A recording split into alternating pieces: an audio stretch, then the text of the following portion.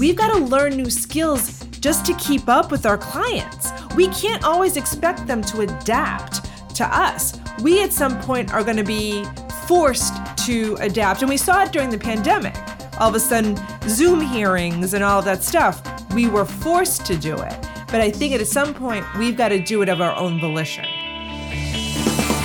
Welcome to the award-winning podcast, Lawyer to Lawyer, with J. Craig Williams, bringing you the latest legal news and observations with the leading experts in the legal profession. You're listening to Legal Talk Network. Welcome to Lawyer on the Legal Talk Network. I'm Craig Williams, coming to you from Southern California. I read a legal blog named May It Please the Court and have two books out titled How to Get Sued in the Sled. In our ongoing series, The Life of a Lawyer, Start to Finish, we're exploring the experience of becoming and being an attorney, from applying to law schools through retirement and everything in between. On our last episode in this series, we discussed hobbies and travel with attorney Stephen Lefkoff. On today's episode, we're going to talk about lifelong learning. We're going to discuss the importance of a continuous learning plan through education and training, the impact on career and personal growth, and the perks of being a lifelong learner. And to do that, our guest today is attorney Kelly J. Proya. She is the founder of Logicate, a private coaching and business school for lawyers. She's an attorney, entrepreneur, and a teacher, and also an adjunct professor at Suffolk University Law School, teaching 21st century lawyering. Kelly is also a former in-house IP counsel. Welcome to the show, Kelly. Thank you for having me. I'm very excited to be on your podcast. Well, thank you. Well, let's start out with a little bit of context. How'd you get into coaching attorneys, and maybe a little bit of background about yourself? So I went to law school, graduated in 1998, and went directly in-house as an intellectual property attorney. I did that until I had my daughter, and I took a few years off to be a stay-at-home mom. And I kind of kept a foot in the legal world. I took some interesting projects, did some consulting for IP. For like, one of the weird cases was an artist who was going to have a documentary film made about them. So I took these weird cases where I would do contracts or trademark work. And then I realized I really didn't like practicing law anymore. So I had built a small network of attorneys, and most of the time we got together, we were griping about the business of law, all of the things we didn't know, all of the things that were never taught to us. And I started doing my own research, my own learning. I had stacks of business books. I started taking marketing classes. I started taking sales classes, everything I could find to be a better business person. And I started teaching the other lawyers that I had met through networking some skills, some basic skills. And one day I was having lunch with a friend, and I was saying, somebody's got to teach lawyers how to be better business people. And he said, yeah, you should do it. So I went home, talked to my husband, said, I'm quitting the practice of law, and I'm going to start coaching lawyers to be better business people. And he said, have fun. And it all started in about 2014, and I've been doing it ever since. So who do you reach out to? I mean, is it a young set of attorneys, or is it like me, an older set of attorneys, or where do you have a particular group of people? So I like to say I work with lawyers in transition. So it's lawyers who usually want to make partner and don't necessarily have the book of business or the skills to actually make it to partnership level. Or I work with lawyers who just made partner and realize being a partner is very different than being a senior associate. And the expectations on them from the firm management is very different. And what I've found is most firms do not tell a new partner what is expected of them until they've already signed the partnership agreement. And then all of a sudden, there's a fear. There's this, I didn't realize how much of the business I had to bring in. I didn't realize what the obligations were. I didn't realize that my firm was an eat what you kill firm, or it's a firm that I really do have to feed a lot of the younger associates. And they learn this the hard way. And all of a sudden they're like, I don't know what I'm doing. And you've already, in some cases, signed the partnership agreement. You've already paid the fees, paid the money to buy into the partnership. And there's a real fear that, oh, this could go wrong. This could go very wrong. Usually at that point, they either reach out to me individually or the firm will reach out to me and they'll notice, like for instance, there's a firm I was working with. They brought in a lot of laterals. They brought in a lot of people who had worked for government, like one attorney, for instance, 25 years with the SEC. And he had started with them right out of law school, had all the legal knowledge you could want, but had never had to go market himself, had never had to go out and actually land a client.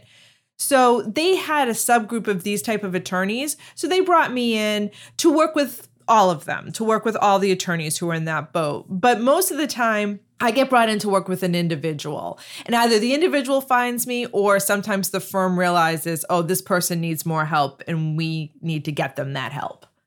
So what role does lifelong learning play in this process? So what I find with lawyers is we plateau.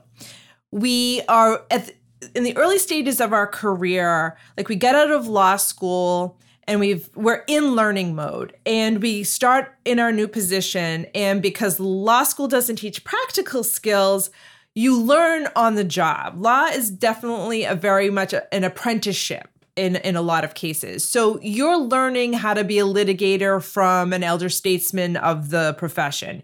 You're going and watching them in court. You're doing the research for them. We at the beginning of our career, we do a lot of learning, just how to be a lawyer. But at a certain point, we feel like we've got a handle on things. We know the law, we know how to be a lawyer, and we kind of take a back, education and learning takes a back seat. And the only real continuing ed we do is continuing legal education, like the compulsory education that we have to do to get the credits to show the bar that, hey, we did our 10 hours of legal, of CLE. And we kind of stop at a certain point and don't take it to the next level. And I think that's where we see a lot of people say, like, lawyers don't want to learn technology. Lawyers don't want to learn how to practice law in different ways. It's we get to a comfort level, we know what we're doing, and we kind of just stop learning. And one of the things when I teach 21st century legal profession to my students, one of the first slides I put up on the first class, it reads something to this effect. We teach in law school as if it were the 19th century. The actual curriculum of law was created in the 1890s. We practice law as if it was the 20th century. A lot of law firms, we still hang on to a business model that was created in 1903. Then we actually practice law in the 21st century, and we have clients who they live, they breathe, they operate in the 21st century. And if we don't learn 21st century skills, we're going to be left behind at some point by our clients because they live, breathe, work in a different industrial model than what lawyers and law firms work in. So my pull is always, we've got to learn new skills just to keep up with our clients. We can't always expect them to adapt to us. We at some point are going to be forced to adapt. And we saw it during the pandemic. All of a sudden, Zoom hearings and all of that stuff, we were forced to do it. But I think at some point, we've got to do it of our own volition. Right. I read an article today about the digital environment and how much it's necessary to change those job skills and enhance them, as you said, over time. When you start out being a lawyer, is that the time to start with this idea of learning marketing and business along with the practice of law, or should you be learning it in law school? I think it is that UCI, University of California at Irvine, here in my home practice area, actually does teach practical law now. I think the earlier the better. I have no problem with them learning it in law school. I have a component of legal marketing, and the business of law is definitely a big part of the class that I teach. I also think, though, it should be encouraged by law firms that their young attorneys should have the skills to bring in business as soon as possible. Historically, a lot of, especially big law firms would say, you don't have to worry about bringing in clients. You don't have to worry about marketing. Just worry about learning the law. But what happens is no one ever gets around to teaching them what those skills are. And they get to be a 7th, 8th year, and it's one of those things where you either have it or you don't. And if you don't have it, how do you learn it? Who do you learn it from? And you end up with a point where if you don't have those skills, you might be overlooked for partnership. You might be asked to find a new firm. This firm isn't right for you. Just with a little training and a little information, they might be great rainmakers, but they were never taught how. So I think the earlier, the better. Well, Kelly, we're going to take a quick break to hear a word from our sponsors. We'll be right back.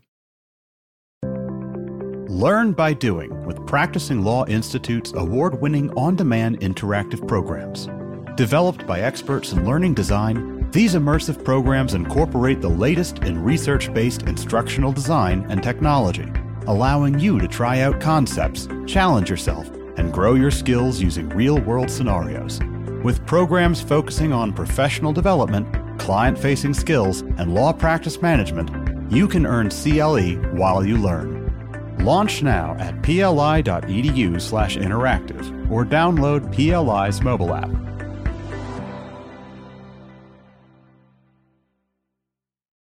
If you're like me, you're probably a bit frustrated with the state of our political system today. Democracy Decoded, a podcast by Campaign Legal Center, examines our government and discusses innovative ideas that could lead to a stronger, more transparent, accountable, and inclusive democracy.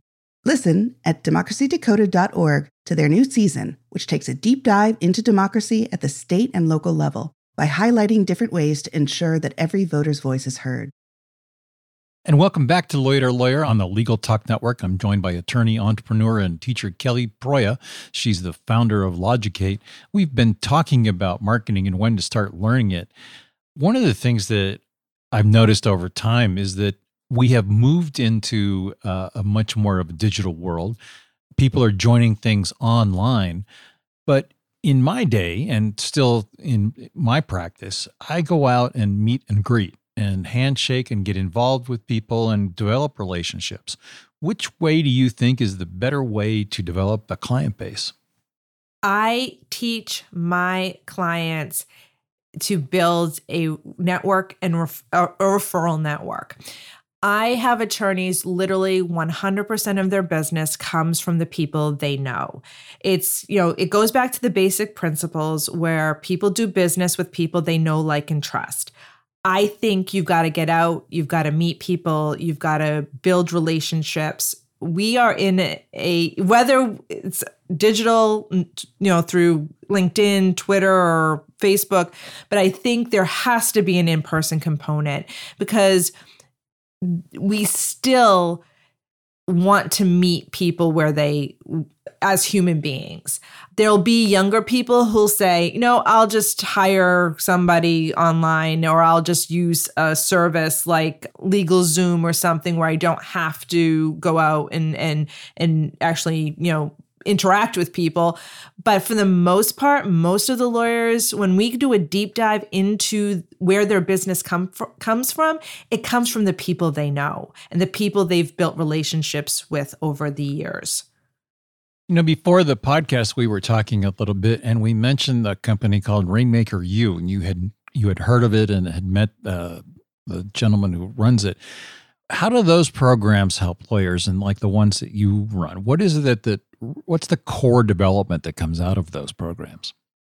So I view programs like mine and Rainmaker U as sometimes we need somebody outside of ourselves, like a coach, to show us the way.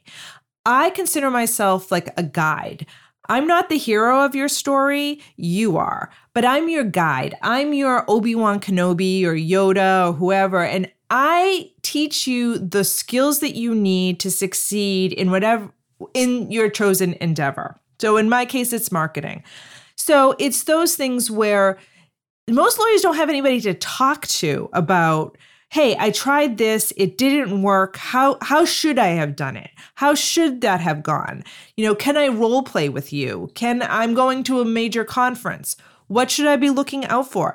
If you don't have anybody to actually ask the questions of, you're going to have a really hard time finding the right answers. And it's going to be a lot of trial and error. And then you're going to end up taking a lot longer than you need to reach the results you want. So what a coach does, or what somebody like Rainmaker University does, it gives you tools, tricks, ways of thinking, of being, that kind of cut through that trial and error and get you the results faster. Let's talk about one of the things that kind of surprised me about attorney marketing and about this continuous learning aspect is that I remember being in Nevada at a mediation conference, and a young attorney walked in wearing his French cuffs on his coat, or on his shirt rather, unfolded, not buckled back over each other. And I took him aside and coached him through how to, kind of get dressed properly. But one of the things that Rainmaker you taught me was how to dress and how to appear. One of my best friends once said to me something that I've never forgotten. Everything you wear is a costume. So these days, a lot of costumes at home are sweatpants and t-shirts, and out at events, a little bit more casual. What's your recommendation on how you should be dressing as an attorney in participating in marketing events? I would say we have to definitely go towards, we still need to have at least a suit jacket, maybe not the tie anymore, but we do have to look professional. We chose a profession that has a dress code. And a lot of people do treat it as a costume. Like I know a lot of litigators, when they put on the suit, when they go into court, it's their armor, it's their costume. They are literally, like, for them, the courtroom is their stage, right? We have to think the same way as when we go to a networking event. Not only do we have to think about what we should wear in terms of we want to look good, but what do potential clients think a lawyer should look like? If we show up sloppy or looking not like what they think a lawyer should look like, they're going to kind of not want to do business with us. They're going to want to, they're just going to look and say, well, they're not a real lawyer. So as much as I like my sweatpants, I like my leggings, when I go out, I've actually ditched the suit, but I'm always have a dress, heels, jewelry, makeup. I'm always conscious of the look that I am portraying. And I think you kind of have to as a lawyer, because again, people have an image of a lawyer in their mind. And if you don't fit that image, you're probably not going to get the business. That I would agree with completely. Let's talk briefly about the older attorneys who need to learn technology, don't know where to go.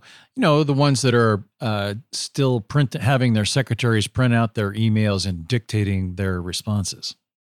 I'm probably going to say something maybe a little controversial, but unless they're willing to take a course, Microsoft, offers courses in Excel and Office 360 and Outlook. Like you can actually go and get a certificate in those things. You can actually you can go online and learn things as well. They probably aren't going to be taught. If they haven't shown up yet to say, hey, I don't know this. Can somebody help me out here? You can, if the firm is in such a way that somebody could go to the person and say, we'd like to offer you something. We'd like to help you learn, XYZ skill.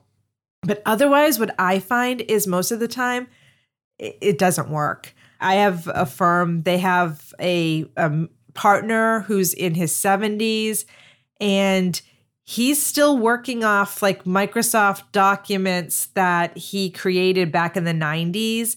And when the young lawyers say, hey, we can get this software program, we can get this, we can get that, and make our lives a lot easier, he's like, hey, we don't need to spend money on that. I've got my old docs that like have been around for 30 years. I think it's an issue. I would love to see all lawyers learn, but some lawyers, I think, get to a point where you're not going to get them to the table. Right. Where would you direct somebody like that? How would you just say go online if they're not, let's say they get an ultimatum from the firm, as some older attorneys have. So you either learn this stuff or it's time for you to retire. I think at that point, I would look to programs, adult learning programs. And there's a lot of them at local, like CCRI in Rhode Island, where I am, like the local community colleges.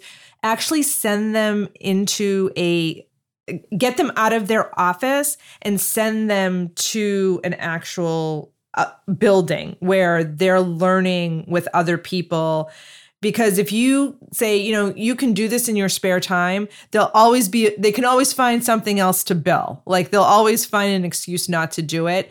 I think you literally would have to take them out of their comfort area, which might be their office or the firm, and actually put them find an adult learning place that could offer the course or the class that they need. Maybe even if it's a technology like a CRM system, like a client management system or something, maybe at that point you bring somebody in from the company and it's a firm-wide thing. You're not pointing, hey, you need to do this, right? It's everybody's learning this. And maybe that's how you do it. But you have to make it mandatory at that point. Well, Kelly, we're again going to take a quick break to hear a word from our sponsors. We'll be right back.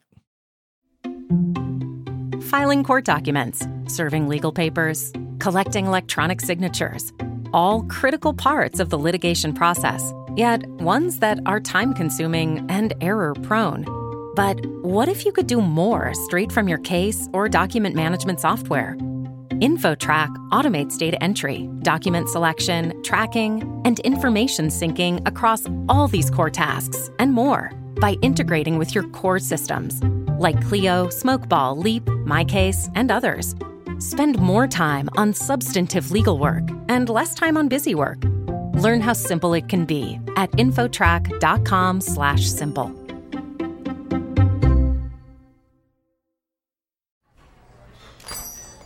Hey, Guy, what's up? Just having some lunch, Conrad. Hey, Guy, do you see that billboard out there? Oh, you mean that guy out there in the gray suit?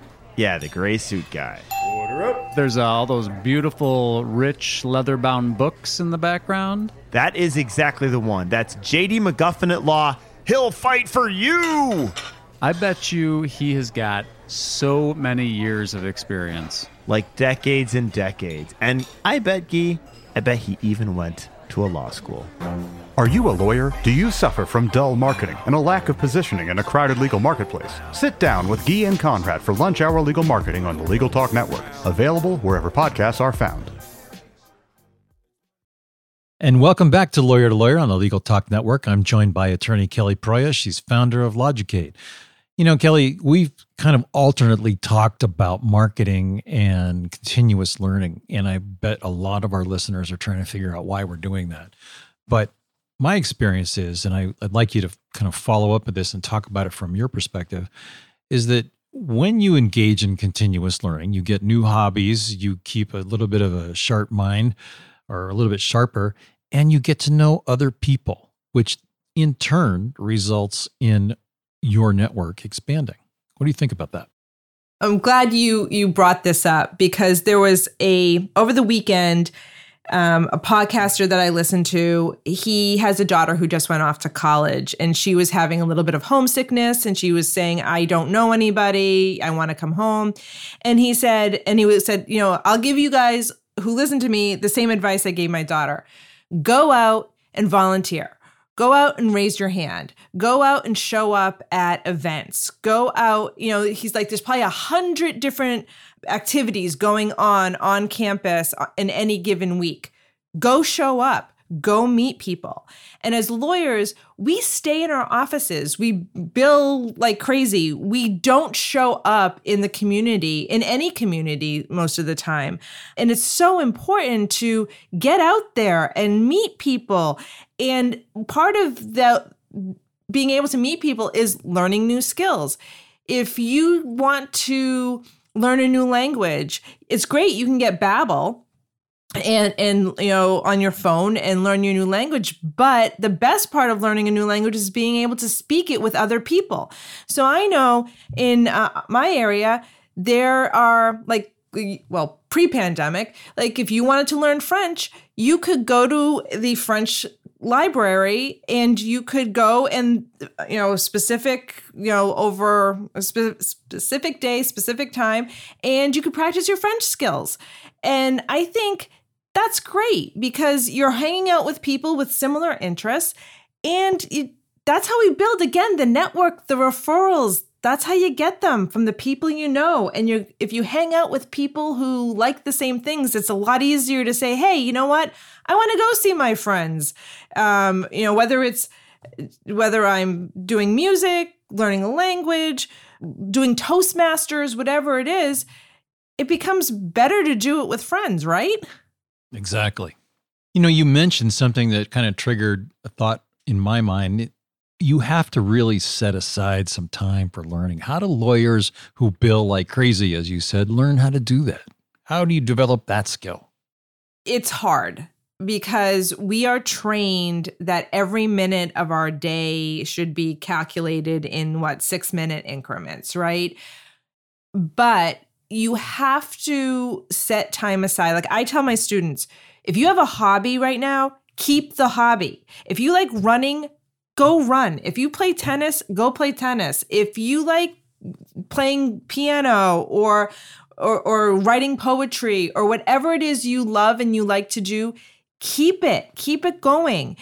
Don't let the profession tell you what and who you should be. But we kind of get into a position where it's kind of drilled into us. I always have to be working. I worked with a firm where one of the managing partners used to go around the firm on Friday night at 7, 8 o'clock at night and kind of lament, well, where is everybody? And why isn't everybody here? And everybody should be here working. And I expect people to be here on Saturdays. And if you hear that over and over again, you do kind of say, hey, I would love to go learn how to sail, or I'd love to go learn how to play golf, but I got to be back in the office. It's kind of reprogramming, saying, you know what? I'll work when I'm there. I'll do what it takes, but I need to set time aside to be a better lawyer. And part of being a better lawyer is being a better human being. And by that, I mean, again, go spend time with family. Go do something you love. Take your vacation. Go learn a new skill, because those are the things that are going to light you up, and they're going to make you a better lawyer, because you're going to appreciate when you're at the office, you're going to do your work, and then you're going to enjoy your time off, and you're not going to regret not being in the office. One component of everything we've been talking about is what's happened for everybody over the last 3 years, where we've basically all been shut up in our homes and offices and are just now starting to get back out. But and there's this whole new, there's all the new phrases of quiet quitting and quiet firing and whatever you want to call it. There's been a groundswell shift in the way that law is being practiced. When they closed the offices, everybody went home, and we all had computers at home to be able to work remotely anyway. So we were set for that. But how now does everything we've talked about in terms of the continuous learning and marketing together, how do we deal with that as we transition out of the pandemic back into real life? We really changed. Everyone thought it was going to be really difficult to start working from home. And for years, lawyers were, you had to be in the office, you had to show, have FaceTime in order to, that was your value. They viewed that as, if you go home and work from home, you're not really working, you're not making us any money. And what actually happened was the reverse. I think law had the best years they've ever had the last 2 years with so many people working from home. And there is a subset of the profession who wants everybody back in the office. And there's a resistance to it. There is most definitely a resistance. People say, I work better, my life flows better. I can get to those, hobbies and classes and still put the time in for billing and legal work. It's just now I think we're at a point in our profession where we're seeing a push-pull between generations and also just between people who work one way and people who work another. And maybe it's generational, but I also know a lot of baby boomers who are very happy never to have to commute again and never have to go into the office again. Or they'll go into the office like once or twice a month or whatever they have to do.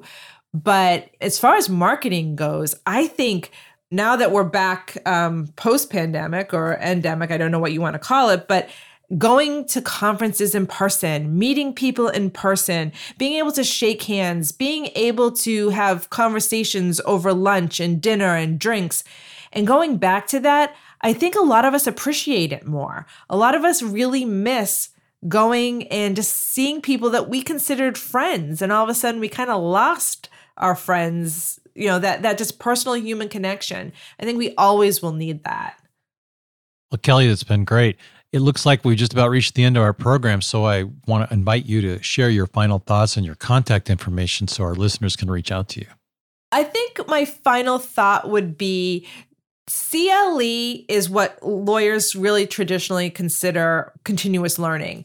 And what I'm talking about isn't CLE. If you can buy like 100 different CLE classes for $99 and sit in your office and do them online, that's not continuous learning. That's checking a box. What I want to see is lawyers get out there and actually like push the limits. Like I'm taking a course right now. I actually just bought it in digital course creation. I'm actually going to create digital courses, upend my business model. But in order to do that, I just purchased a 9-week course that's going to take me soup to nuts and teach me how to do this. And I think lawyers need to look at that and say, that's continuous learning. Like, do I want to be a podcaster? There's plenty of courses to be a podcaster. Do I want to be a blogger? Do I want to learn how to use Instagram? Do I want to learn how to use LinkedIn better? Whatever it is, that's continuous learning. Going to a class that's 60 minutes long to learn the latest easement law in your town isn't necessarily continuous learning, because what I find with CLE is most of us actually learn the law on our own. Like in Massachusetts, we have no CLE requirement. I'm barred in Massachusetts. I have no CLE requirement. But I guarantee every lawyer in Massachusetts keeps up on the law and the changes in the law in their practice area. But what I also see with the lawyers in Rhode Island who do have a CLE requirement is the patent attorney is taking a course in a class on real estate just to check a box. That's a waste of his time. It's not what CLE was meant to be, but it's what it's become. And I think we need to look at that differently as a profession, but in the continuous learning, it's broader than that. It's skills. Maybe it's learning how to be a better negotiator, a better speaker. Maybe it's taking an improv class. Whatever it is to move your profession forward, your career forward. And we don't think about learning as lawyers in that respect. No, we sure don't. But it's been a great idea to do follow up with all of that. Kelly, what's your contact information? How can our listeners reach out to you? So if anybody wants more information on me and Logicate, my URL is www.logicate.com. And my email is Kelly with an I, Kelli, @logicate.com. And you can link into me. I'm on LinkedIn. I'm on Twitter. And I have a new Instagram account, The Honest Lawyer Project, and that's on Instagram. And I haven't posted anything to Instagram yet, but that's in the works too. Wonderful. Well, so our listeners understand, it's Lawducate, Lawducate. That is correct. Great. Kelly, it's been great having you on the show. Thank you. Thank you so much. It's kind of consistent with what Kelly's said and what Stephen Lefkoff has said and many guests who have been on this podcast. And it seems as if we all need to take a break, and we've gotten a good break over the last 3 years and now picking up into the swing of things once again. Kelly's right. The handshake is, I think, probably the best way to get new business for a young lawyer and establish yourself in the community, as well as get known within the bar. But one of the things that Kelly didn't talk about that I thought during the program and forgot to ask her is associations. Lawyers will practice in a specific area. I practice in the environmental arena. There are certain trade associations that businesses that have that type of exposure belong to. I also belong to those organizations and meet and greet them because some of those people can be my clients. It's also another way for me to get out and learn more about their manufacturing facilities and their personal exposures and chemicals that they're dealing with and the like. So it benefits both of us. So lifelong learning turns out to be something that is going to help your business as well. So take the time to do it. If you like what you heard today, please rate us on Apple Podcasts, your favorite podcasting app. You can also visit us at LegalTalkNetwork.com, where you can sign up for our newsletter. I'm Craig Williams. Thanks for listening. Please join us next time for another great legal topic. Remember, when you want legal, think lawyer to lawyer. Thanks for listening to Lawyer, produced by the broadcast professionals at Legal Talk Network. Subscribe to the RSS feed on LegalTalkNetwork.com or in iTunes. The views expressed by the participants of this program are their own and do not represent the views of, nor are they endorsed by, Legal Talk Network, its officers, directors, employees, agents, representatives, shareholders, and subsidiaries. None of the content should be considered legal advice. As always, consult a lawyer.